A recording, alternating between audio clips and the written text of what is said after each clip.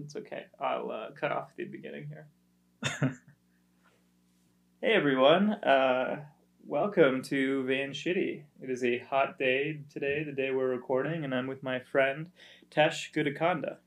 Tesh is a filmmaker who has had a heck of a year this year. He made what is, in my opinion, the best Crazy Eight, called Mom vs. Machine, and he's just finished a run and gun. He's been grinding in town since the moment he got here, and in the meantime, we've become really good friends. And I'm really stoked to have him on here to talk about the BC film industry, the future, and where do-it-yourself filmmakers fit into the picture. Hey, Tesh. So let's get into it. I guess we'll start at the beginning. You could tell me about when you started getting into filmmaking, because you're not from BC originally. You're from Alberta, right? Yeah, I'm from Calgary. Okay. Yeah, I lived there most of my life. After immigrating, I immigrated to Canada when I was 11, and I moved to Calgary right away. Then I moved to Sherwood Park for a little bit, and then back to Calgary again for all of my high school years and subsequent university years. And it's one of those cities. Yeah. That's it's kind of like a lot of one of those like boyhood kind of cities where I just kind of had like, I think, a pretty conventional, non crazy upbringing. So it kind of just like let me soak in a lot of ideas, I guess. Right. I didn't know I could make movies till I was 23, I think. So that's always like a good marker of encouragement, I think, for people. Just kind of like, it's never too late to do something. I firmly believe that. But I think we have a similar path. I got a fairly late start too. I started acting when I was 20, and I wasn't in a movie until I was 22, and it was like a movie my friend made. So right. Yeah, it's kind of like interesting is that I always loved movies. I always love like all kinds of arts, and I think we always kind of chatted about how we're both kind of on a spectrum a bit too. But my first love has been graphic novels in a way, because you can kind of just like freeze on a frame and you get these like exaggerated expressions, and they tell you like he's angry, or like there's like a emotion next to like the rage and whatever. Yeah. Right? So like manga and graphic novels and stuff are like, stuff that got me into storytelling a lot, the novels. And then of course, like I fell in love with film and anime and like so much. And the thing is that even growing up in India, like the cinema is huge in India. Like Bollywood is huge, Tollywood is huge. I'm from like South India, and it's one of the biggest industries. So even my grandparents and my family and every one of us would just go on these like crazy outings all the time. And I remember this moment, like I had like a cinema paradiso kind of experience when my grandpa once took me to a movie theater, and he just let me see like the projection from the back. And I was just like 6 or 7 and just stood up, and just to watch like the crowds laugh and engage, because like the Indian audiences are so loud and boisterous. They're clap to everything. Yeah. Participatory audiences. Oh yeah. Like the protagonist walks in and they're just like all like cheering and clapping like every time. And it's really awesome. And I think like at that time, I didn't really know that those were the things I fell in love with, and that later on would be the things I resonate the most with. But now looking back, and especially because like the entire last couple of years has been a lot of looking back. So those are the moments that I started to realize like I always had this like love of film. It's just, growing up brown, my parents raised me to be an engineer. So that was the thing. I feel you. I mean, I got that immigrant upbringing too. I came here a little earlier. I was 3.5, but growing up Eastern European, Romanian, my dad drove cabs when we moved here. It was, doctor, lawyer, engineer. Yeah. Engineer was out. Then it was doctor or lawyer. Didn't want to be a lawyer because I hate paperwork. Tried to be pre-med, and took me years to get out of that cycle. We should totally put the pin on the hate the paperwork part for later Oh on. God, yeah. You don't like paperwork. You'll love being in the film industry. Oh man, that's the funniest thing because eventually, and I'm jumping the ship here, but I started ADing. So that's like a lot of Excel spreadsheets and planning and talking to like, Yeah.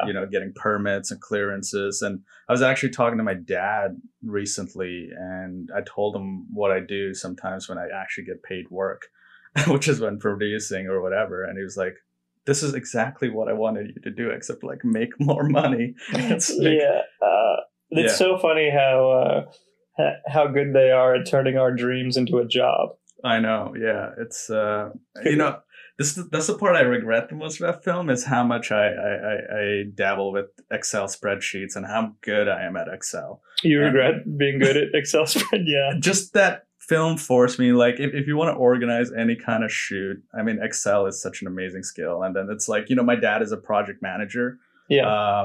for a lot of these oil and gas companies. So, it's kind of like something that actually goes hand in hand and has become a weirdly similar thing that we can actually talk about, and it's actually rallied him around to like understand what I do and respect what I do a lot more now. Yeah. But jumping back to childhood, it was miserable. We never saw eye to eye. And Me and my dad either, man. Bad relationships with dads. I can I know. go off on forever. Yeah, I mean that's where a lot of movies come from. Well, the rift between the sensitive artistic child and the father who sacrificed so much to come to a new country is it's real. Oh yeah, and the thing is, like, you can't even blame them. No. It is really a good life, and sometimes I think about it even now, like if I was an engineer, making six figures, I could probably self finance a lot of movies. Like just 100%. taking whatever yearly breaks that they give, and it's a good cozy way to live, and it's. But the thing is that I think to grow, sometimes you just need to wear off the chosen path and there's something fundamentally fun about not knowing or not having certainty to an extent, I think. Miserable, but fun. Well, I mean, I think that beyond even being an immigrant, there is this contextual difference between our generation and our parents' generation. See, I think for our parents, the future looked kind of maybe a dead end in the country that they were from, but here it looked like this endless horizon of possibilities. So you gotta get property and you got to set up a foundation. But to us, it looks like we're coming, like whether it's nihilism or whatever, it looks like we're coming upon either the end of humanity or a big shift or revolution, Yeah. So the whole idea of like, settle, get a normal job, get a house, start a family, it seems like a fantasy that requires us to ignore climate change and political upheaval. And like, there's no choice but to do what you want because there's no other time. Oh yeah. I mean, especially like throw in just bouts of mental illness on top of it. And, it's just kind of like, what is the point of life? And then you kind of patch it back up together again. And then you're like, you want to make the best of every moment is the kind of answer. And then at that point, it's like, how much am I thinking about my RRSPs and saving up for retirement when the planet does feel so bleak? I totally hear you on that. Yeah, right. I mean, I just don't know like what to think about all that. Like, are we overreacting? It doesn't feel like it, but it also is like to what degree is catastrophic thinking useful, even if it is accurate? Right. So. Yeah, I mean, I feel like because we kind of now have an ability to channel those kinds of thoughts into something, because now you're articulating things and you're writing and you're putting your voice out there. I feel like for us, if we're not going to think about it, who's going to think about it? If we're not going to like put those into words and movies and experiences, who's going to do it? Because it's like, it's sometimes good to just kind of like not tell everyone everything's chill. Because some of the best work gets done with some sort of a deadline. Otherwise, like, we can kind of procrastinate on global issues like climate change because you're like, I'll just worry about that tomorrow, and then it's going to be too late. And that's I think I think of anyone know that how bad that kind of procrastination can be to wait till the final deadline. And I think we Yeah. can just see it on a global level, and that's what we recognize innately. I mean, the real sad part, right? And I don't want to get too far into current events because we have so much ground to cover on this podcast. But I think the shitty thing is that that other people are procrastinating for us. Yeah. Who have all the power and all, like, we, regular people, if they had the reins, would shift immediately. Mm-hmm. But it's these people who tell us that they know best and who hold all of the cards, who are like, we're just going to wait it out a little bit longer, and we'll be building our spaceships in case we need to leave the planet in the meantime. Yeah, and this is a subject that I could just get into forever as well, because there's also this new rise of constant opinion. There's so many different factions of opinion that science has become a matter of opinion, and when that happens, even if it's something like climate change, when two sides are just like arguing constantly as to what is the climate change, what is the factions of it, then it's also tough for effective action, I find, because you need to be unified.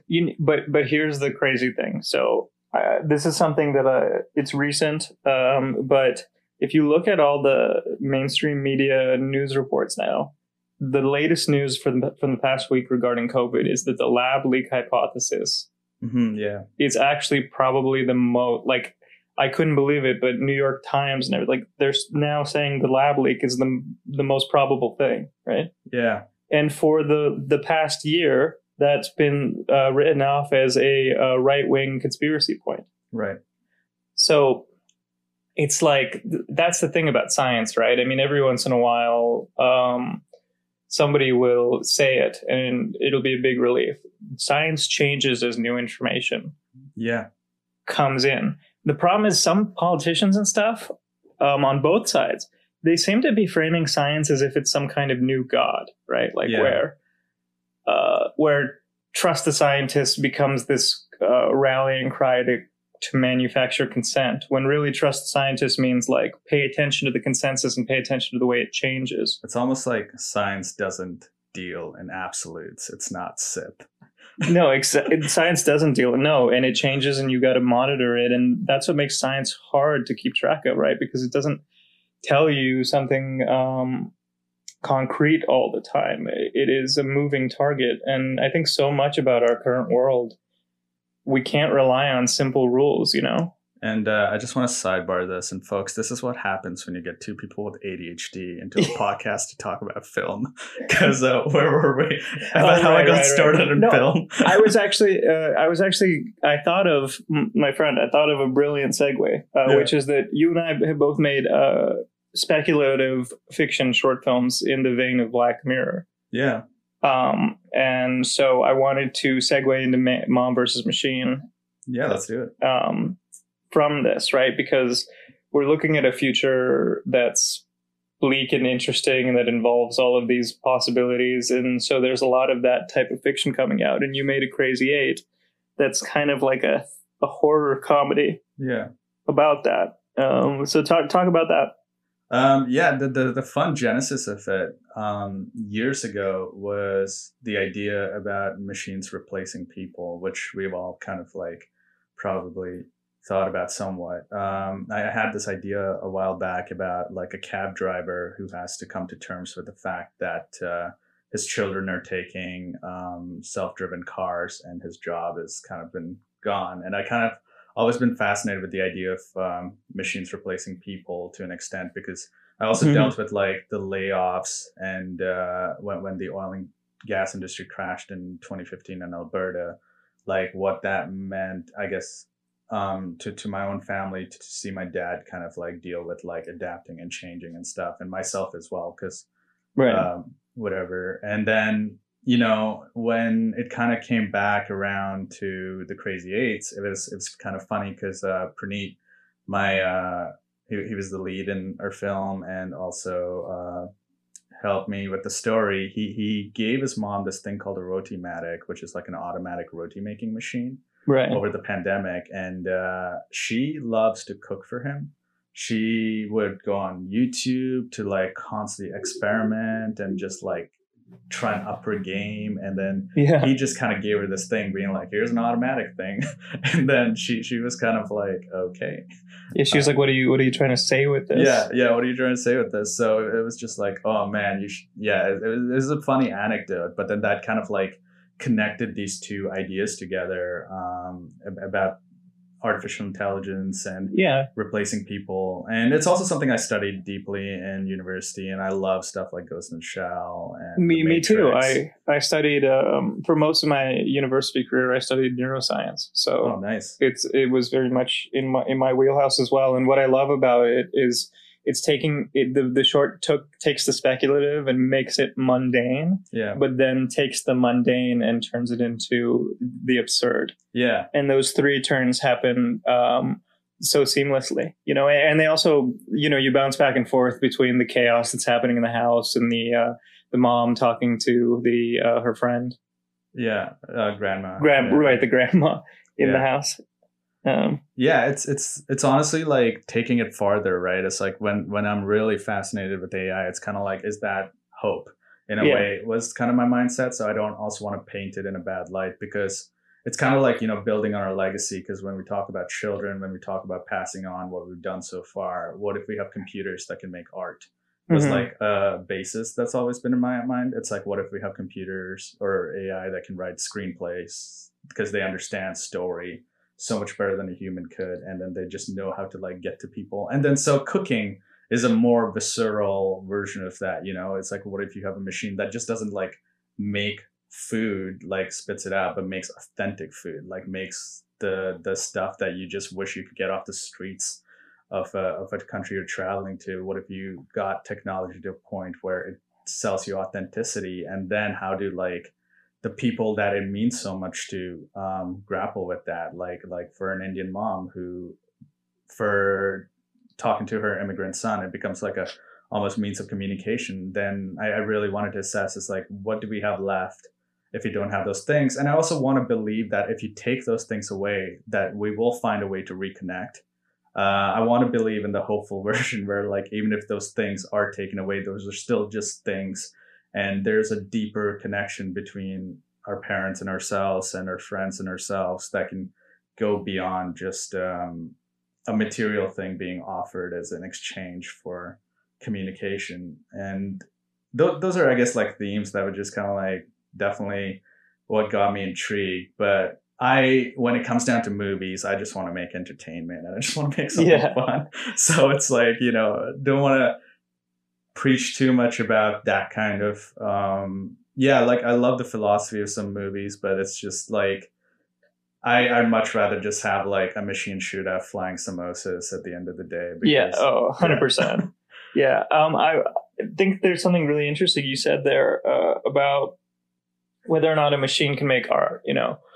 And I think that as far as like perfection goes, or really anything to that degree, like I think that yes, like basically anything a human can do, there's no reason to believe that a machine can't reproduce it in a way that is superior. But I also think that the primary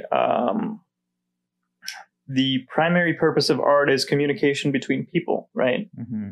And so almost if you know that it wasn't made by another person, it inherently loses value in my mind, because then you're not having a dialogue about the human condition with the artist. Yeah, and this actually gives me a great idea to segue into like when we manufacture art for like like NFTs and stuff like that. Yeah, or just like, you know, anything that's kind of like profit driven and just kind of like churned out, like when people make screenplays out of like a beat sheet, and then, you know, it's just like nothing against it, because it's a great way to like outline, but it's like, you know, it's just something where you're just like predicting results for like whatever monetary gains or whatever, right? Like at that point, that's what kind of gets me thinking. Is like, you know, it's like, where's that difference, or when do people start to differentiate it? You know, like I know you hate the new Star Wars movies, except for The Last Jedi. Except for The Last Jedi. Rise of Skywalker is a prime example of like, I think a machine could have done a better job. Well, I mean, I think that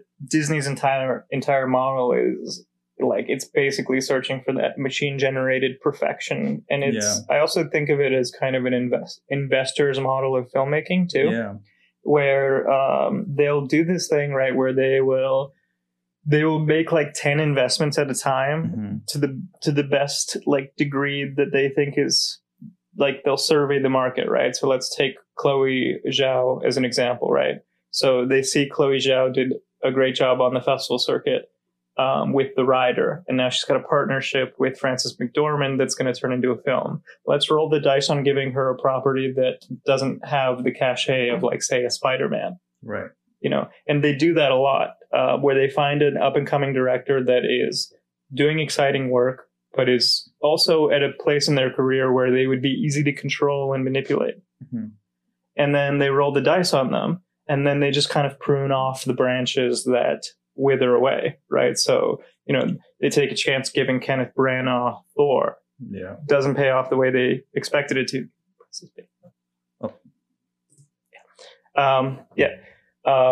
And then, you know, and then they just give the franchise to Taika Waititi, etc.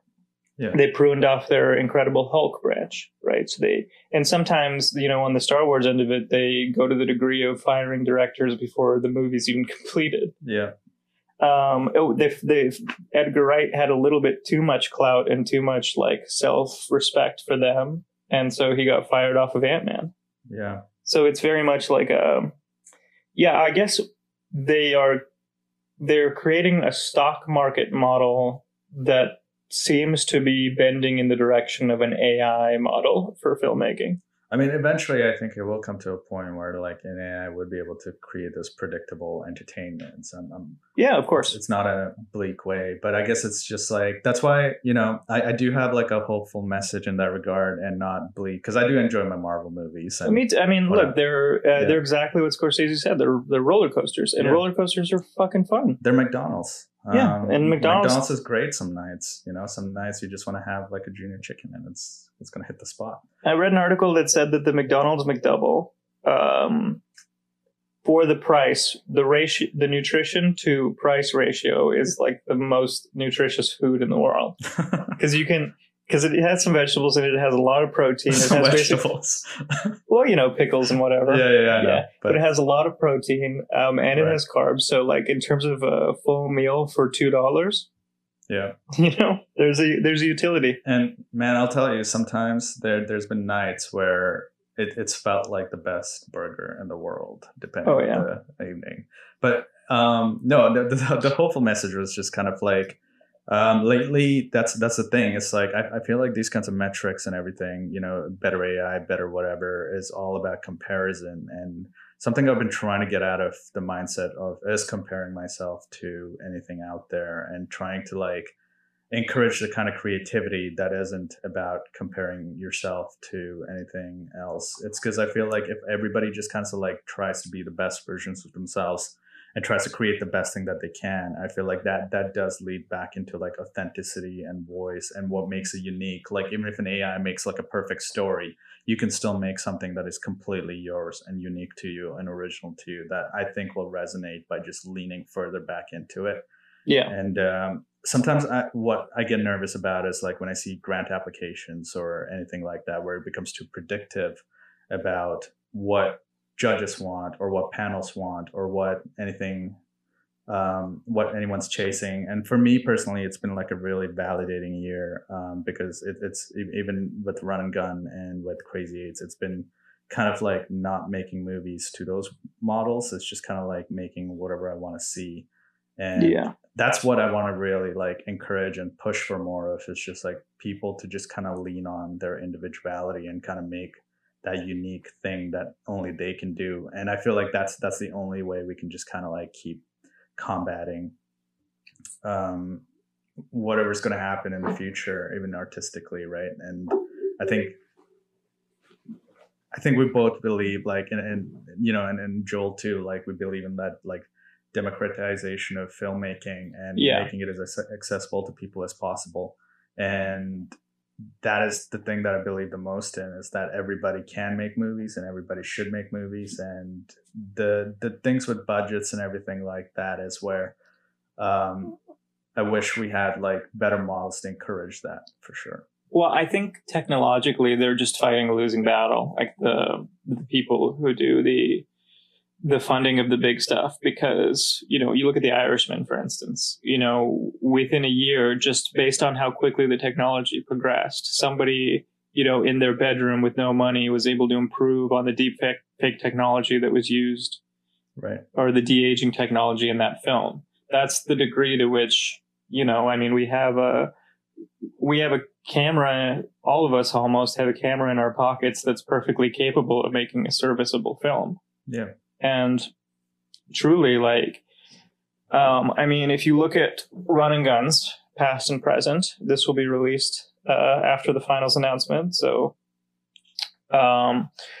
you know that, you know, it's not the films that have the biggest teams or the biggest budgets that are always the best ones. You know, you can easily make a really great film with a DSLR or even an iPhone, provided that you have a good story and a unique way to use those angles. Yeah. You know, there is a place for the giant budget films, but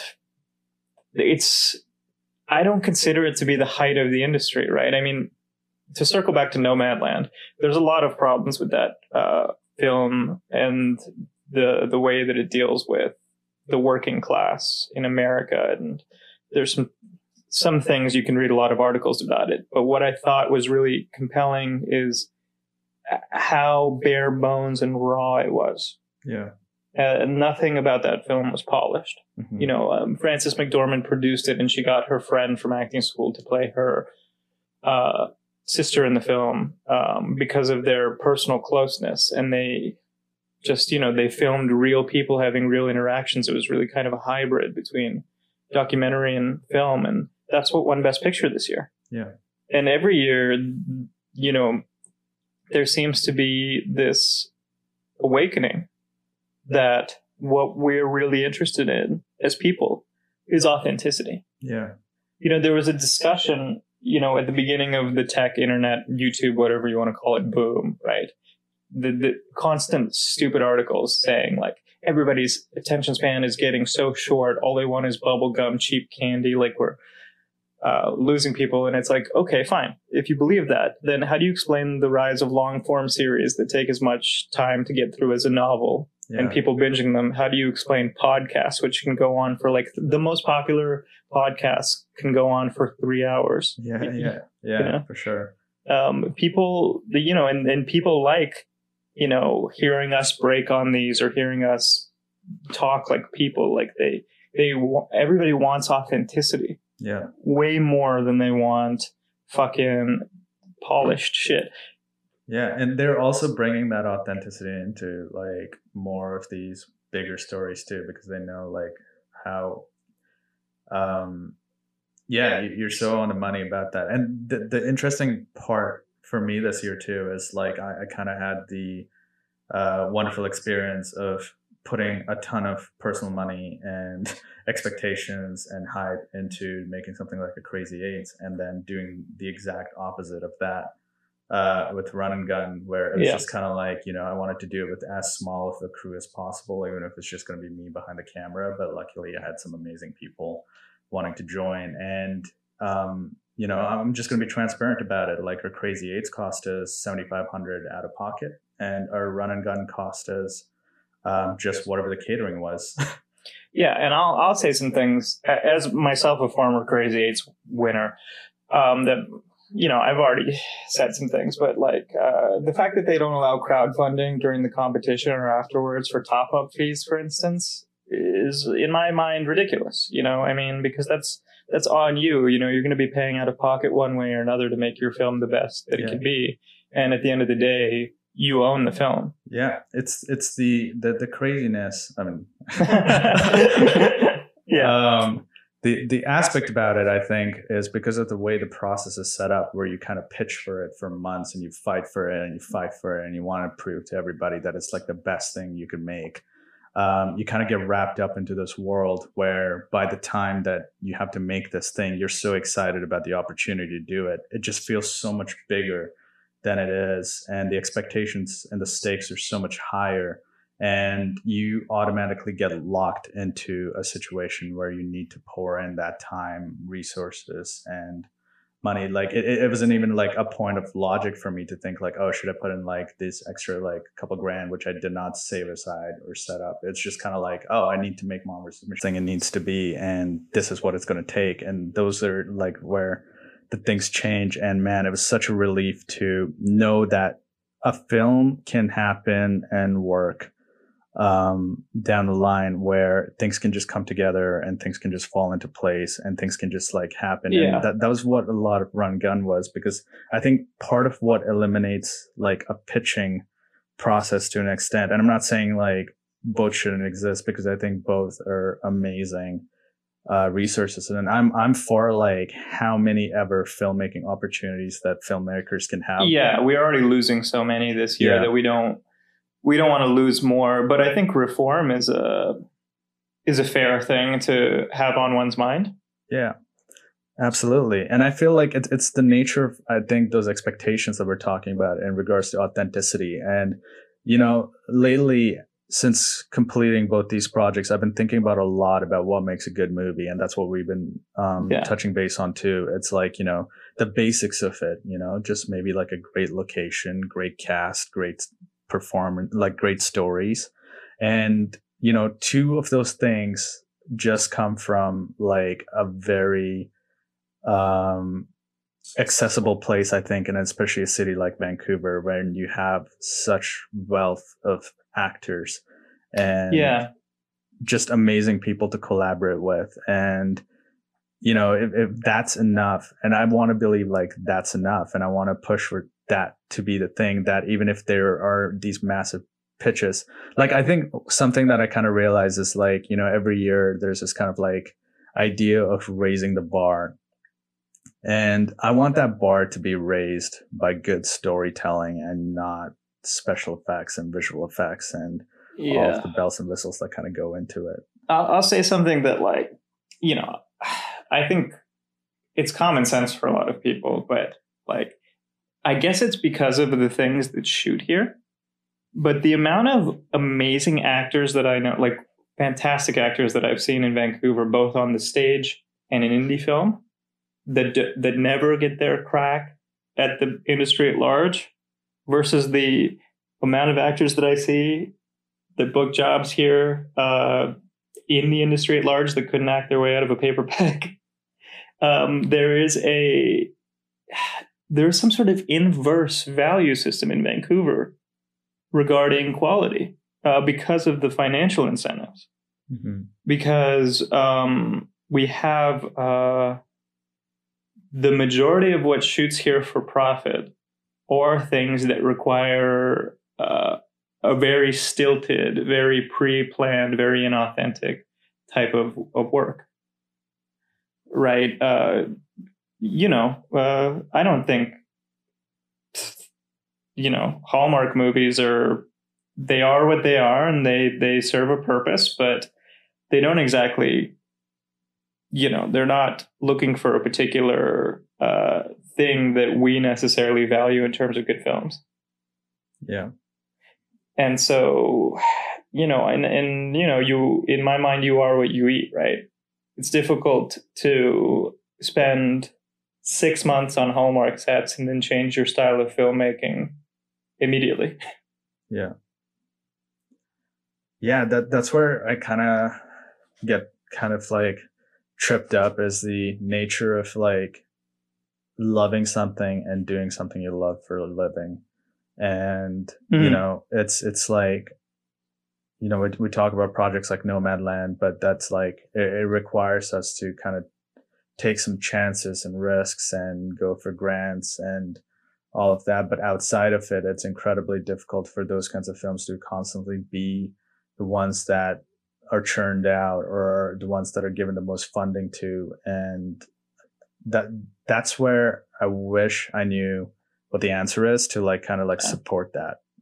Exactly. I mean, that's the tough nut to crack. And I want to say too that like those Hallmark films, they're nobody in Vancouver's creative baby. You know, they're farmed. Like we might edit the scripts, we might, you know, do our very best work that within the parameters, but generally they're farmed out of somewhere else, right? And so I think everybody is aware that that's a job, but I think that there is this ties back into what we talked about with our parents and stuff, right? There's this old school mentality of you grind most of your life so that you can finally at the end of it do the thing you really love. That's kind of the template.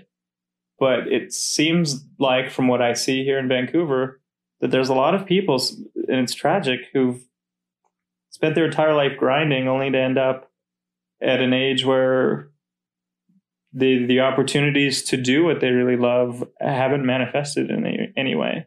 Yeah. And then they also, there's this bitterness that develops when you do see kids who made films in their backyards skipping the line.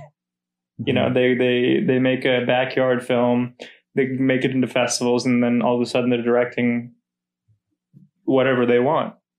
Yeah. While you kind of ground through Hallmark movies for 30 years, being told that that's what you had to do. Yeah. There's a tragedy that has Vancouver as its backdrop. I mean, to that, I just want to say, that's why it's so important to just kind of push people to do what they want, and kind of just, I don't know, it's tough for me to sometimes say that, because I fundamentally believe, especially coming out of the pandemic lockdown period of my life, where it was very self-reflective, and the biggest thing I learned is that I just want to kind of just follow my heart. I've stopped doing corporate work as much. I've stopped taking on just something that's gonna pay as well, even if it means that I'll have something less to work with. It just is about that fulfilling and having faith in it, and just chasing things that have value, friendships that have value, connections that have value. Yeah. And not necessarily networking around what's gonna lead me to places, but just kind of vibing with everybody. And that's been one of the most I want to say if there's any kind of what a confidence, honestly, because I've been doing that, I've been having a really great year. And honestly, that's the one thing that I'll keep preaching and encouraging people, is to be authentic, and just kind of learn, spend that time to kind of reflect internally about what your needs are. Because with corporate, as an example, it took me a long time to understand that just because it has a camera and a lens, and I'm editing and I'm shooting somebody, it doesn't equate to filmmaking that's going to feed my soul. And and not a lot of people are willing to make the kind of compromises that I might, because I work retail, I work whatever, to just kind of do as a day job to get by, so I can spend evenings just writing something that feeds the soul, and it's in a great world. That's why it's a whole other story, but I see you post about this too.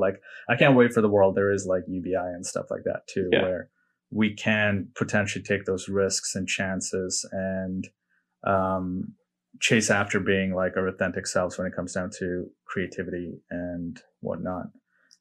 The way that I see it too is I'm congenitally incapable, I guess, of doing certain things, because it just kind of I'm incredibly sensitive. Mm-hmm. So, and that's, you got to get used to eating a lot of ramen noodles, and, and a lot of canned tuna, and, beans from a can, which is, I've done it all. I'm very trying to live on as little as possible, really, at this point, because I've never had dreams of financial security. Yeah. Despite coming from an immigrant family, I saw my parents kind of go from being really poor to then having quite a bit, not a ton, but enough very quickly. And none of that really, I saw them kind of spend their whole lives my whole life, I should say, accumulating things. And that just never really appealed to me. Yeah. But I know some people they need the comforts of life, and they need to survive. And there's that kind of scarcity mindset. And I think I have to respect that. I think we also like have the privilege of not having like necessarily kids Yeah, and exactly. having to think about futures outside of our own. I mean, it's like an active choice where I recognize that there are certain kind of like sacrifices being made to do it, and it's I guess I still kind of feel conflicted about saying something in the world of like, you know, if you do what you truly love, money will sort itself out, because there's so Yeah, many other variables to it and so much other like privilege that comes and you don't supports that. Yeah, you don't want to say that and then have somebody listen to you and then go bankrupt and yeah, suffer, because it is, I mean, there's the element of privilege, which is huge, but then there's also the element of luck, which is yeah. also huge. Like, you don't really, all you can do in the world is put yourself out there, and sometimes you put the most authentic, brave version of yourself out there and the world just says no. Yeah. And that's true too. I mean, I've seen it in many things. One of my favorite comedies is the movie Hot Rod. Right? Yeah. I love Yeah. that movie. Like, me and my friends, when we saw it, it just like tickled us. Like, it just tickled us in the most authentic way possible. Like, it was perfect for our sense of humor. And I think if it came out today, it would hit that, like, I think you should leave, that Netflix show sweet spot. Mm-hmm. But it bombed, lost most of its money when it came out, got terrible reviews. Yeah.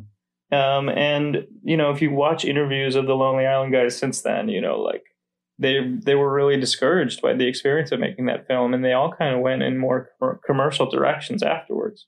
Yeah. So, and they are, of course, incredibly lucky and privileged guys who now have great careers still. So, they didn't really suffer that much, but it is hard because that film reads as so genuine and authentic to me, and it resonated with me so much.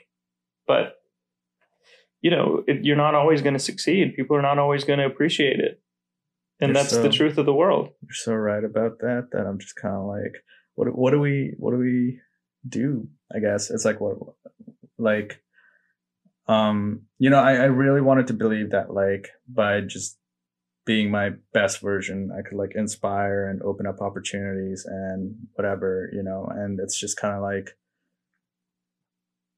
well, yeah, it's just like you want to create a system where you could just like encourage people. That's what I do believe. It's like, I just hope that people keep creating. So this is where I can talk about, I think every podcast I've said some version of this, but the middle of my career, man, I mean, I haven't made much money, so calling it a career still feels weird, but it is one. Was the period in which I did what I believed were all the right things. And I actually think that the benefit of those pieces that I worked on is that there was at least one person always in the creative driver's seat who was coming from a place of authenticity. But I don't necessarily think it was ever me for those. The projects that I've worked on that achieve the most kind of what you would consider to be outward success. Mm-hmm. Right? Like, I have one project that has a 1.5 million views on YouTube, another one that got nominated for crazy awards, etc. But, it's funny, like, that period is not really, despite the fact that there was a lot of hope for like career advancement, it's not the period of my career that brings me the most joy to reflect on, Yeah. And really, I look back at it now and I think, like, all I have left of that period are my memories of it, and all I have left of all the other things I worked on are the memories too. And I prefer looking back at the good memories. Yeah. I mean, I think I had like a similar phase too. It's just because like so much of like what motivated me coming into this year was getting validation. Yeah. And like, that's something that I'm pretty open about now, because I realized like how much I wanted the world to see me as a director or a writer, because I was really desperate for, people to just notice that I had like a unique voice or a different voice, so they could just like give me more work and hire Yeah. me and whatever. And the more I chased that, the more miserable I think I was at the tail end of it, even if it led to success. I mean, relatively, like getting an opportunity to do the things I get to do this year is like pretty awesome. And so I don't want to knock that down by any means, but it's just like deep down internally. I think you saw like the post I made on Facebook after like my Crazy Eights experience, where I was just kind of like, I just felt empty because I realized so much of it was just like, it feels wrong to make a movie that's just kind of like notice me instead of like, oh look, this is like a really fun thing that I want to lean on. Because I think people can see that, you know. I think people are very good at being able to tell when something comes from notice me and when it comes from a real place. Yeah. You know, they might not have words for it, but they can sense something. But with that said, at the same time, I think what kind of like starts to erode that a little bit, and this is also something I discovered on a more hopeful note too, is that once you start having an opportunity to work with some amazing collaborators and creatives on a project, like you said, you had someone on one of those projects that came from an authentic voice, and I think that does like help out even the balance of it, because you know that's the wonderful thing about film too, is that it's not just one person's absolute vision, right? It's like I can completely attest that like our DP Gerald had like a completely different subset of motives coming into it, where they were nothing to do with like what I was motivated by, but it was just like pushing the craft for all of the right reasons. Same with our actors, who were just pouring their love and energy into it for the right reasons.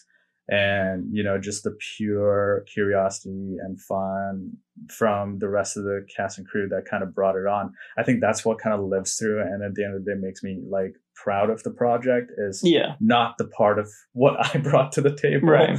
It's just like what they were able to kind of like channel through and not read too much into it and just make it so much more amazing than I ever could on my own. And that's the other thing too, that just like kind of attracts me to just kind of like meet new people and gravitate towards like making movies too. It's just constant self-discovery. And now I kind of realize that filmmaking, before I used to really believe that filmmaking was about like write what you know, but I kind of disagree with that to an extent, because what you know will automatically like come through. But now it's more so I want it to be driven by like curiosity and asking questions, and what am I intrigued by, and what can I like open like a new can of worms on, and like untangle messes and stuff like that. And especially like there's still so much repressed trauma from even what we discussed probably earlier on in the thing. And on that note too, like I love what your script is about, and I hope like people get a chance to like my feature see that. Yeah, right. Oh man, it's like untangling so much about me, and about the immigrant experience. Really, I mean, that's why I think I wrote that script. That I'm still there's a last puzzle piece I'm trying to figure out with this feature that I've been writing for a long time. But I wrote it and I didn't like immediately throw it in the garbage, because I was like, all right, this is the first thing I've written where I feel that if I was 10 years old and I went and saw this movie in a theater with my dad, like it would mean a lot to me. Yeah. And that's what you want to do, right? You want to make the kid that went to the movies happy. Like, I think that's got to be the point, because we live in a beautiful, diverse world with all of these different experiences and this different specificity, but the human condition is one thing, you know. I mean, it is. So when you see somebody telling the truth, it kind of, I think it unlocks something in everyone, you know, like when it's really authentic. Yeah. And you know, it doesn't always hit, but that's not the point. I think the point is to just keep trying. Yeah. You just gotta keep trying, right? Because what else is there? That's a great way to do.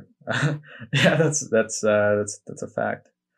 And what you said about the set environment, that's the other reason why I'm still doing this shit. Like, and I haven't quit, is because I love that environment. It's true in theater and it's true in film, where you have a group of people who all have the same goal, and it doesn't work unless everybody is at their best. Yeah. It's just a complete inversion of the way that we've been socialized to live in the world. Yeah. And on that note too, it's not even that like they're trying to be their best. It's but like I feel like you just can't help but be your best with like less decision. I mean, it's like you make decisions, but like eventually everything will just fall back to instinct because it just gets so quick and so rapid and so overwhelming in the best way possible that it just opens up those opportunities. And it's just such a great way to learn. Like that's the wonderful thing about it is like I've never been on a film set and not learned something about life or myself or how I could be better as a human being. So it just seems more like the natural way that people organize themselves or should. You know, it seems so like inauthentic and hollow, this competitive model that we've set up that people say is the human nature or whatever. You know, that we have to be the best and we have to secretly hope everybody's fucking up or shitty. But when you're on a film set, I'm not going to hope sound is fucking up and shitty so that I can be the best guy on the set so that I can win set at the end of the day. If sound is shitty, the whole movie's fucked. I got to make sure that that guy feels appreciated and, you know. And I think there's something wonderful about the unifying nature of purpose too. It's like sometimes, you know, I think this, you know what? I think this probably helps me articulate why I'm so miserable every time I wrap a movie than like when I'm working on a film set. It's probably because like when you walk onto the set on any given day, there's an actual like sense of purpose. Like you said, everyone's working towards like a completion of a film, and you know, the unifying problem solving mindset that kind of comes together and like deals with every single thing that just is unpredictable, just like brings us together. And I think it shows us like to a very much extent, like an ideal best of humanity situation where we can work together and do something. And then after that, it's over. And then you're just kind of like, oh shit, what's my next purpose? There is, you know what, there's that feeling too, the day after where you realize, oh, right, those people weren't actually my family. Yeah. You know, I mean, we were working on something together. We had to be a family for that in the best cases. Yeah. But, you know, now that we're not working on this project on the same set during production, we all go our separate ways. And there's grief. I think that's legitimate grief because you built a family and then it dissolved. Yeah. Because you'd want it to last for a lot longer than it ever does. Yeah. And I think that's probably why I feel it more when I do theater. Because rehearsal periods can go on for months. Right, yeah. And you're really like, you're like sweating and like fucking yelling and doing all these emotions that you never do in real life around these people over and over again. And then the show wraps and then you're just like, oh, right. Features as well. Like, some of the best friendships and relationships I still have to date are the ones that I've done as like an AD working on features and just being able to like interact with everybody. And honestly, like at the same time, I feel like something wonderful that I realized over the years too is like all of these people that you do form that like at least temporary bond with. It's like it's so instantaneous to pick it up like anytime you meet them. Like if you meet them on a different film set or you meet them at a bar or you like just like run into them, it's just like that instant connection again. And I feel like that. You know what? I think like that's kind of what's been making the side of this so addictive. And then the frustration is like, how do we constantly like enable it and keep making it happening again and again and again? Because obviously, why wouldn't we want to keep chasing that good feeling all the time? Yeah, this is a good pivot actually to Run and Gun to talk about it more in depth because, you know, I mean, you wrote a beautiful thing regarding just the beauty of creation and how important it is to just make a film on the page itself. But it's difficult, right? I mean, it's a kind of a microcosm of the whole process as it is intended to be, right? Yeah. You have the beauty of creation for 48 hours. Yeah. And then for 2 weeks, you're sitting on your ass wondering if you're going to make finals. Yeah. You know, and it's like, you know, that's not the point, but there is this. Yeah. There's this addiction to this competitiveness, you know? The funniest part about this is like I made a post trying to like tell people that, hey, it's completely okay wherever you screen. But internally, I'm like, I needed to hear this so badly because I was going Yeah, through so yeah. much anxiety in my head and Oh, so much doubt and so much like it's because it's one of those things where it's so funny because this run and gun specifically, I went into with like the notion of like, I do not want to care about the results. I just want to have fun on set. I just want to be in the moment. My only rule to myself was be in the moment, be in the moment, be in the moment, and accept like whatever comes your way. And then as soon as we wrapped, we finished it. I was so proud of what we made. And yeah, then the pride led into like, okay, now I want to believe that this kind of filmmaking can have value and this kind of yeah. filmmaking needs validation. And then it just put me in that like mental stress for like the next couple weeks of just like, oh my God, like, is this good? Like, I want to believe this is the kind of filmmaking that can be good or And, appreciated. and I know, man, I know that somebody's listening to this right now being like, oh yeah, it's really easy for you fuckers to talk like about like perspective and whatever when you both made the finals. Right. But it's like it's really I've made semis. I've failed so many fucking times in this career. What it's not even failure, right? Like the true success really is the joy of creation. Yeah. But yeah, like I actually there's like probably this thing that I didn't even think I was going to talk about. This one failure in my acting career that like left a mark on me, and it's downright because nobody's entitled to any particular role. But there was a role in a play by my favorite playwright here in Vancouver, and it was a role for an autistic young man. And I knew that I was like neurodivergent for a lot of reasons. I mean, my anxiety disorder cropped up in my 20s. This was much more recent than that. But it was like, it was a play that had its world premiere in the theater of the school that I went to. Mm-hmm. And and it was for an autistic guy, and it was by my favorite playwright. And I had this great audition. I didn't say that I was autistic because I hadn't come to terms with it myself. And I just thought, like, this is it. You know, this is like, regardless of how it does, this is the part for me, and this is going to be an amazing experience. Right? I hype myself up. Yeah. And then, obviously, a neurotypical actor got it. And then he did a big caricature performance. Right. And it was painful, man. But I had to take a step back and do you regret like not selling your not selling my yeah.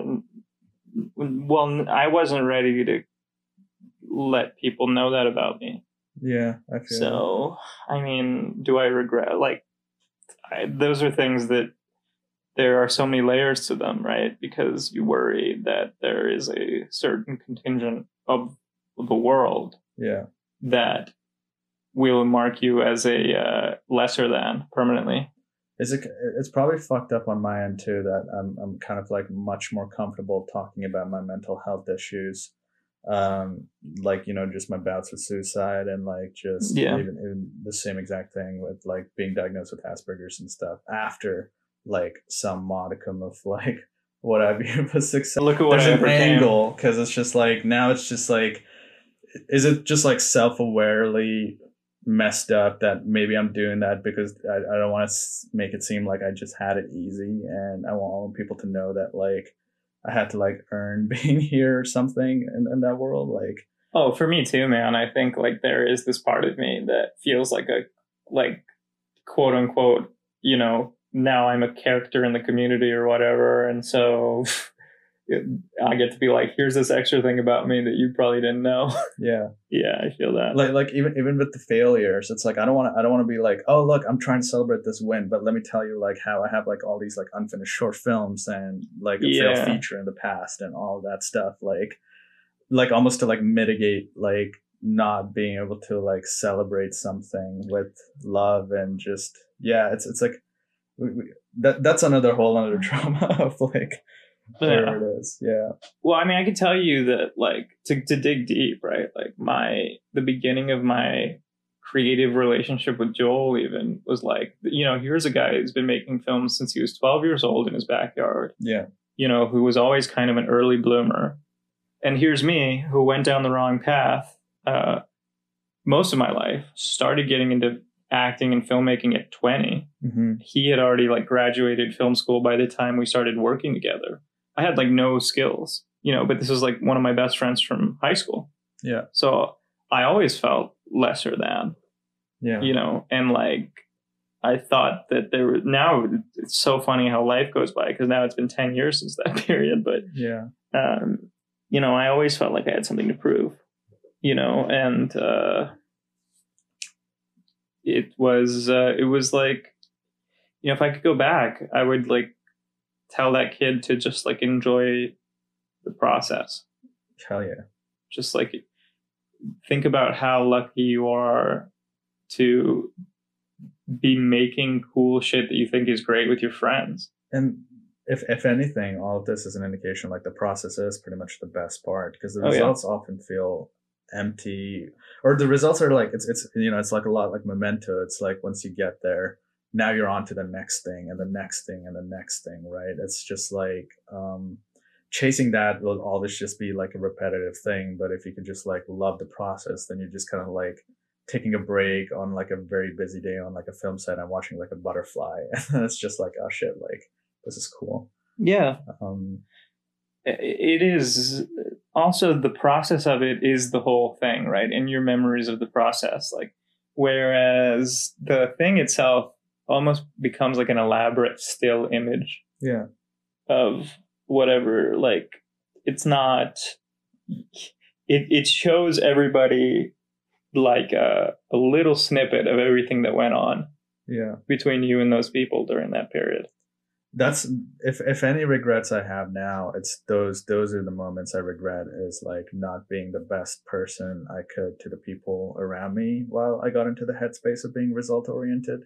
Yeah. I think like in the past there's definitely been many productions, and luckily like it's never been anything where I couldn't make it up to somebody or just like kind of apologize later down the road. But in the moment, just being so focused on a different subset of goal, you kind of lose perspective that the most important thing is kindness, and to just be like nice to each other. Yeah. And that's enough, and that's something I would probably tell a younger version of myself too, is just be mindful of the fact that, there's other people here besides yourself. And, going back on the trauma too, just a side note about like this willingness to prove.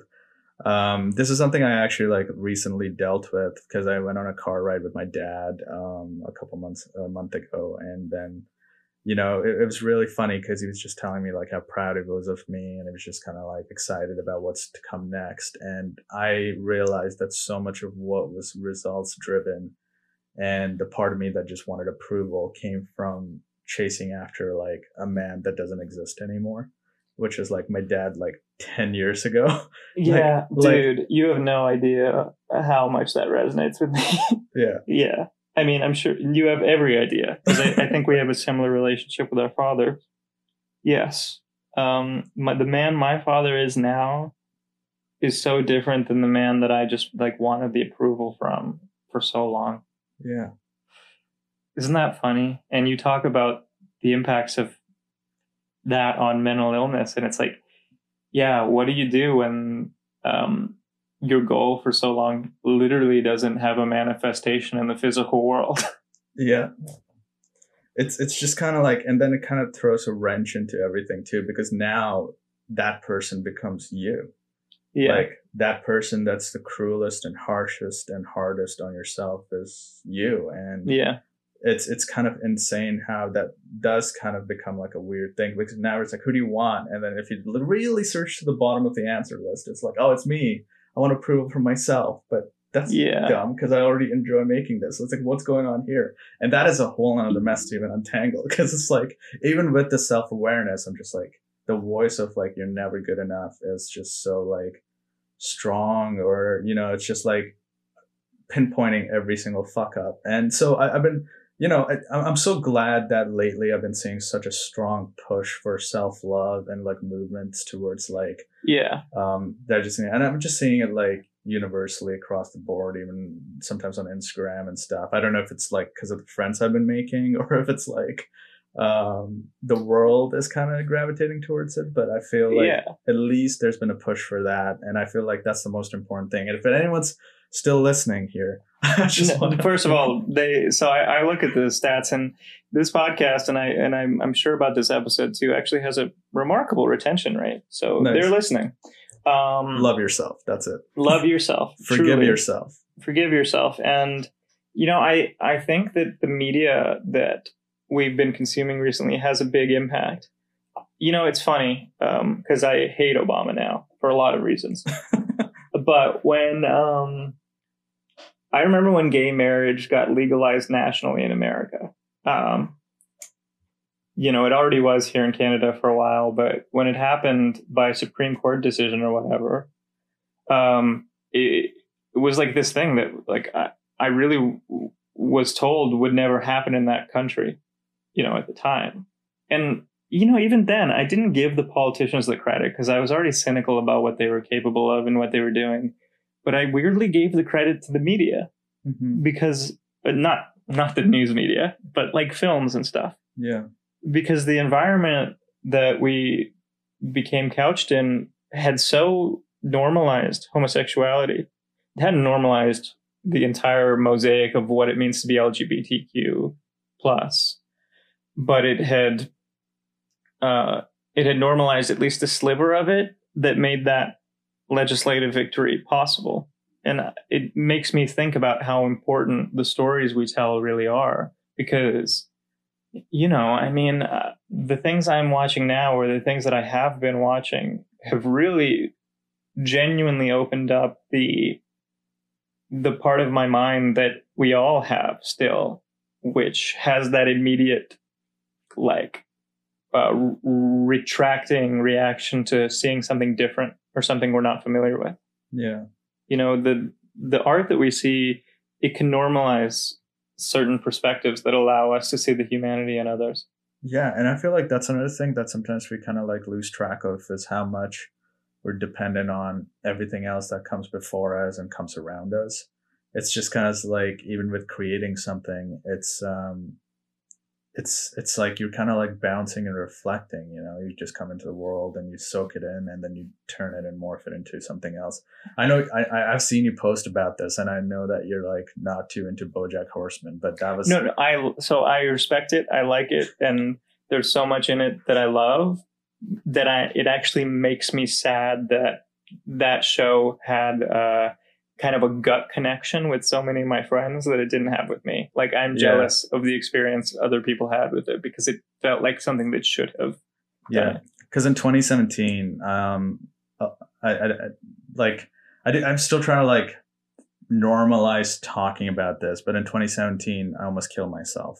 And BoJack Horseman was like the show that I kind of watched while I was in that headspace, and I just cried that someone can just make a show about like saying, hey, it's okay to be a fuck up. And that was probably like the thing, it was just kind of like, when I look back on what art is, going back into the idea of why it's so important for us to make it, it's the fact that I was so desperately like clinging on to like a reason to live. And beyond that, like it wasn't like BoJack saved me. It really helped like starting to put words to what I was experiencing, and that was the most important thing. But at the peak of it, at the peak of the moment right before I did it, it was the faces of all the people that I hurt that kind of like stopped it.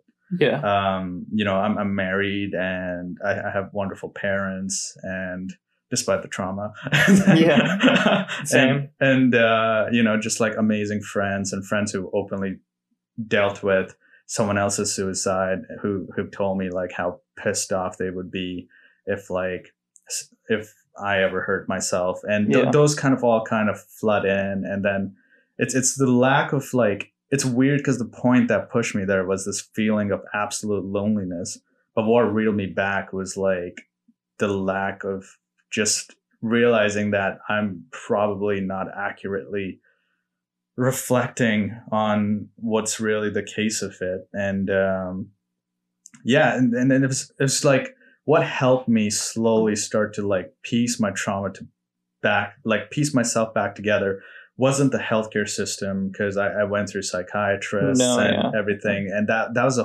that's a whole another thing. And maybe I'll talk to Heather about this, but like, Oh yeah. For her, yeah. yeah, I'm talking to Heather too, so that might be. But I mean, just know, like, it's so important that you're saying that, because I think no matter what, when all of us go through our mental health struggles, it's the nature of these disorders or these extreme states of consciousness for us to feel like we're the only person in the whole world experiencing them. yeah, I think it's so important to hear from people in the community that they went through periods where they didn't want to live. I think yeah. it's so much more common than we think. And it's in fact, like, even after my crazy eights, I felt that way again for the first time since 2017. And Yeah. it was because, like, I honestly did. I had this low point because this was it. I poured everything I had into it. I felt like this will define me. This will be what will make me finally feel good about myself. Like, I'll finally get the validation I need. And then the thing is that, like, it just did not land. Like, nothing. And I don't want to sound ungrateful about it too. It's just like nothing about a praise lands. Like, if someone's like, oh, I really like this, I enjoyed this, it's like, it's incredible. Like, nothing stuck because I just felt so empty that eventually, like, all of that just got drowned into like one tone. And then I just felt alone again. I just felt like, it's just whatever. And then, so going back to it, it was just kind of like, but I knew that, I'm going to fight with every fiber of my being against the feeling of wanting to kill myself, because I Yeah. know how much it's going to hurt the people around me. But that feeling just doesn't go away either. So I don't want to sit here and pretend like it's something you can fix or something that you can like alleviate. Like, there's moments when there's like a stupid setback where I'm like, I can always do this. But that's only because I think I've hit that point so close sometimes where the power of the release of just being able to have control over one thing, I think, is something that's just like very alluring, that kind of keeps coming back. But overall, it's a constant like battle to kind of fight it and go on with it. So yeah, now I do want to be open about it, because I want to make sure that people understand that just because you seem okay on the outside, or you're even like going through bouts of like getting certain things you want play out the way you do, that doesn't mean it's the answer. And because that's not the answer, then that means the answer is probably just like not putting your anything into like success or achievement, especially in filmmaking. It's just kind of like being moment. I had the worst anxiety relapse that I had since 5 years prior, when I had done a particularly strong edible. Mm-hmm. But last summer was for no reason. Not no reason. We were in hell on earth, and there was a lot of other things going on. But yeah, when my brain was on fire, with panic, like people say panic attacks, last however long, but it felt like I was in days on end in that panicky state, and I don't know. I've never had suicidality, but I definitely felt like death would be preferable to that state. But I think the only thing was that I was more afraid of not existing than I was of the pain. Yeah. But it's a physical, all-encompassing hell where you feel like death is just around the corner, Just like what you're describing as well. I mean, it's so hard to describe it in words, what the feeling is. You just kind of have to believe people when they tell you, because there's no way to put it in their minds how that it's a completely illogical thing. Yeah. But that's why I think that what we do is so important. And I used to be blasé about it. I used to be like, stupid people actually think that filmmaking can make a difference. Because you want to be cool and you want to like be humble and you want to admit whatever. But I do think that like there's films that have saved my life. Yeah. And all it needs to do is resonate with one person, and that's enough. All it needs to do is resonate with one person, and that's enough. That's the baseline of it, I think. At the any of it, it's sometimes we kind of what happens is I think we're greedy. We want more. I mean, let's be honest. Like, if we were just born here on this planet and we're blessed with the things that we've already been with, there's a like about every single one of us, there's a lot of wonderful things that kind of go right the entirety of our lives. And then there's like a lot of things that go wrong, but it's just like, it's anytime there's a success, like we were talking about the run and gun thing. It's like, yes. So my only goal was, can I make something after Crazy? Can I make something where I can feel good about myself again? And then on the day, it's like, I don't want to make anything good. I don't want to make anything great. I just wanted to make something and just discover myself. And then I had a great day. And then after that, I was just like, oh man, I really hope like blah, blah, blah. And then everything starts to like, you just want more and more. And then after we finished it, now it's just like, oh great, now I want to be in the finals. Yeah. But then, of course now it's like, oh, I hope we get an award. Yeah. Now it's like, I hope I'm nominated because I want the work of the people that worked on this to be respected. And I hope like, you know what happens? Like, I have a couple of those awards here, right? Like the night after, I see that, right? Yeah, the night after you get it, though, it's like it didn't happen. Yeah, it doesn't really, because now you're like, okay, now I want the next thing. I want to do this again, but bigger. I want to like get the biggest award. Like it's like there's this female comedian that made this joke about male comedians, right? Yeah. And she talked about how male comedians, they get laid after shows, but there's a 1 hour window from when they got off stage where they're cool and where girls like them. Because after that hour passes, they're like, oh, actually, this guy's kind of sad. And I think that's like awards too, right? Where you're like cool for that night. Yeah. And then it doesn't matter what fucking award it is. It could be a fucking Oscar. People just move on. Is it just like an immigrant thing too, just wanting to be cool all the time? Because maybe that's part of it too. It's like I just want people to think I'm cool also. Well, I think that there's this inherent thing about being an immigrant where your parents were too good for the place they were at. Yeah. So they kind of, whether it's true or not, they want to go somewhere better. Yeah. And so every immigrant has in them that desire to, go somewhere better. Yeah. Constantly. That lack of satisfaction is kind of a hallmark of an immigrant. And the funniest part too is like when I first moved to Vancouver in 2019, I was house hunting at that time, right around the time Crazy Eights was happening. Mm-hmm. And one of my friends who was showing me around was like, hey, I'm going to this thing called Crazy Eights and you should come check it out. And I was like, okay, whatever. I don't even know what that is. Like, yeah. All right. And then they were like, oh, it's just like the biggest film contest like in the city and whatever. And that could change now. But like, define biggest. Yeah, exactly. 100 films. And then I went there and I was like, oh, wow, this is so cool. And I had such a great time at the gala and like meeting people. And then I watched like, and I was like, I really want to do this. Was that the Cypher year?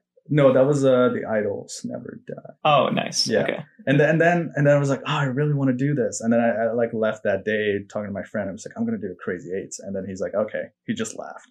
And then I watched Run and Gun. And I was like, I finally moved in. I settled down into a place, and then like, because I went back to Calgary after the Crazy Eights, and then I came back, and then Run and Gun was like the first event like after I was properly settled in Vancouver that I'm into. And I watched the quarters, I watched the semis, and then when I went to the finals, I saw Joel's opening video, and I was like, oh my god, this is like the Vancouver institutions. It's like they just don't give a fuck. That's not true. It's like turns out it was like very much a Joel thing.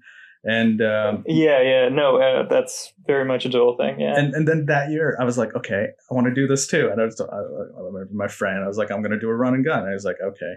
It's like, and now like, I'm literally like, sometimes I think people don't talk about it enough. It's like that desire of wanting to just like do certain things. And now that I've kind of like done both, and then just like the lack of gratitude of like just appreciating life, and now sitting here and be like, I like more, please. More, yeah, because it's all impermanent, right? None of it Yeah. lasts, and you gotta like, yeah, I don't know, man. Like, what am I supposed to say? None of this is solved. None, like, we're not No. at the top of the mountain now, looking No. down, being like, oh, that foolish.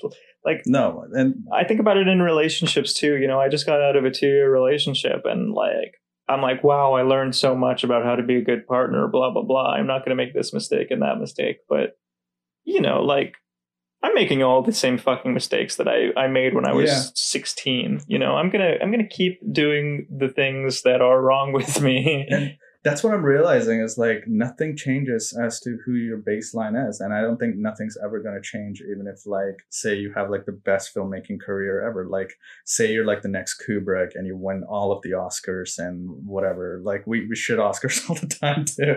And then like, you know, you made like a $5 billion box office film and like everybody in the world loves you and calls you a god. Like even then you're just going to feel the same way. It's just going to feel just as empty. Like the amount of people whose careers crapped, like the list of people whose careers crapped out and kind of stalled post winning an Oscar is so much longer than the people whose best work was ahead of them. Yeah.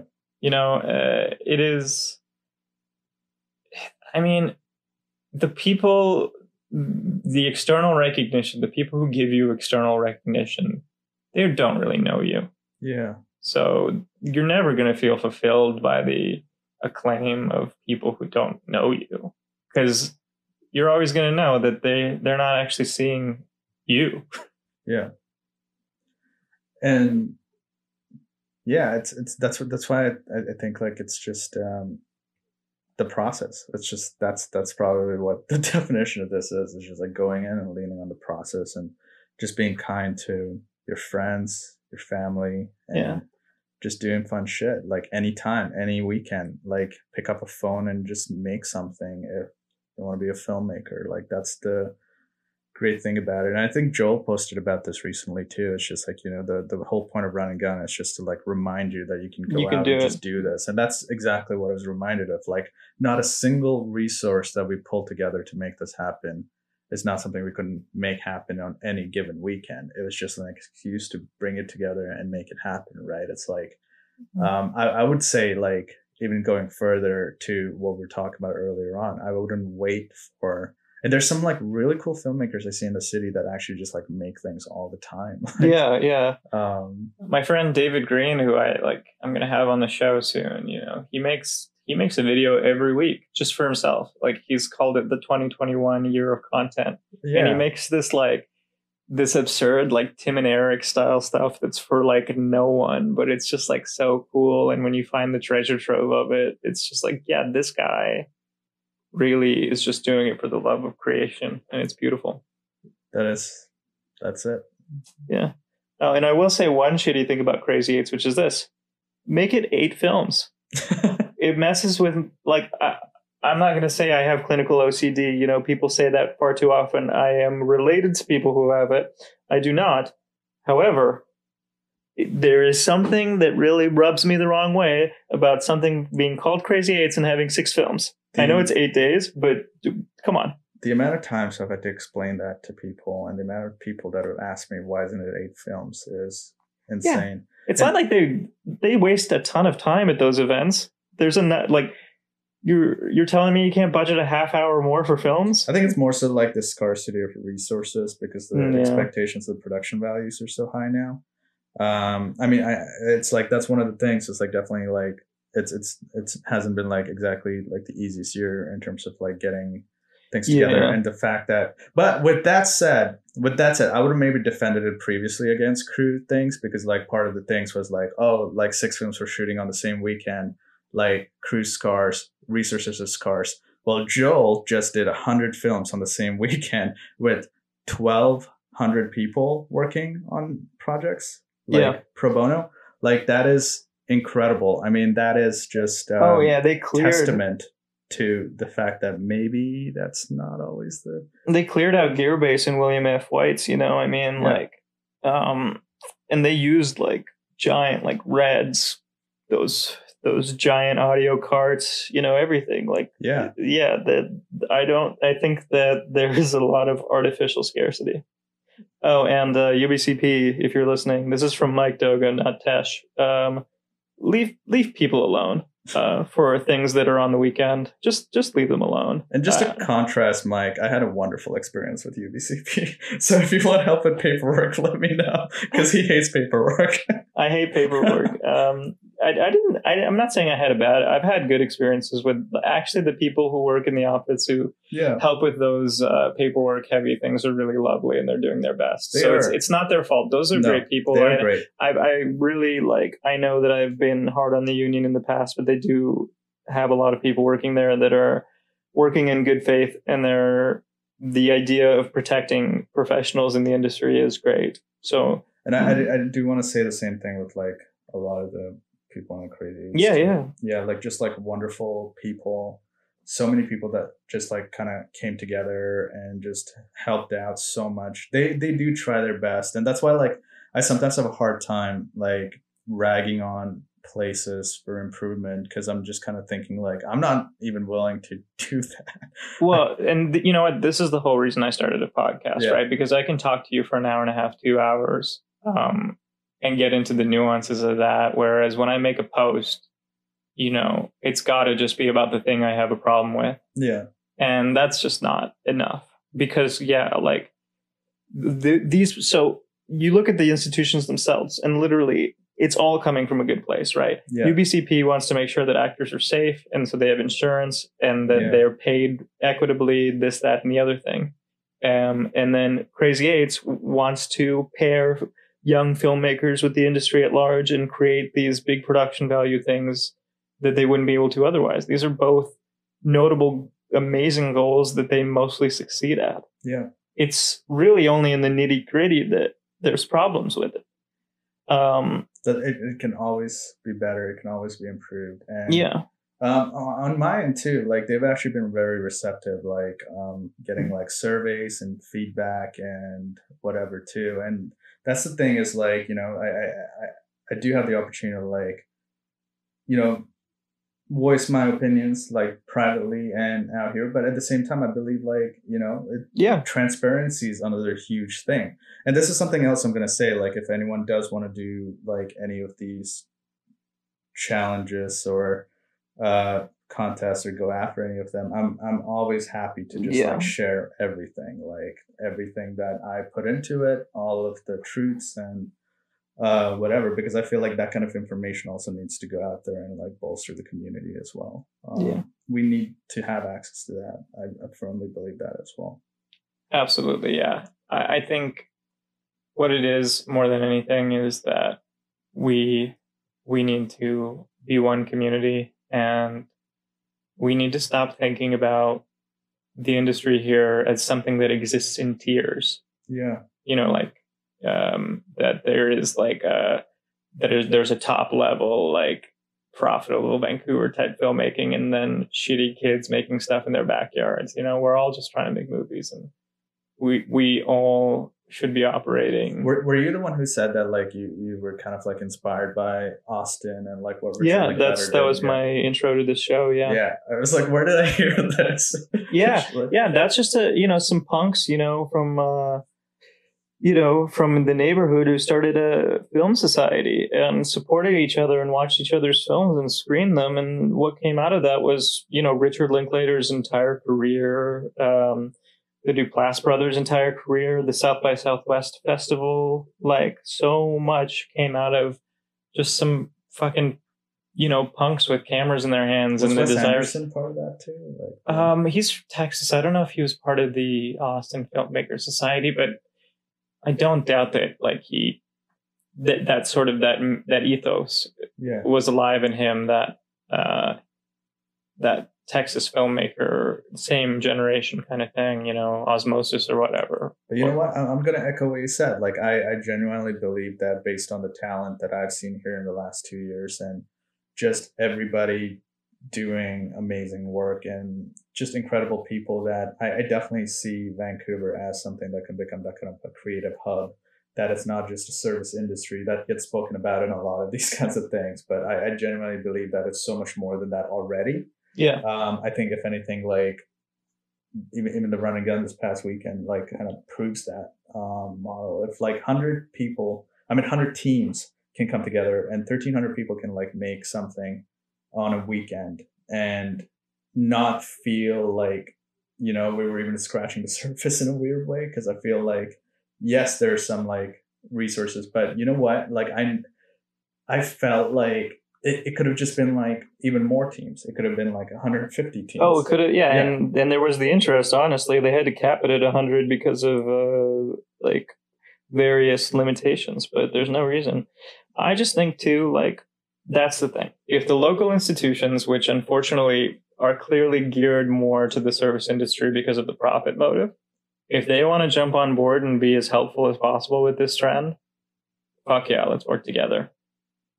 If they don't, then we might need to start looking at growing some new institutions.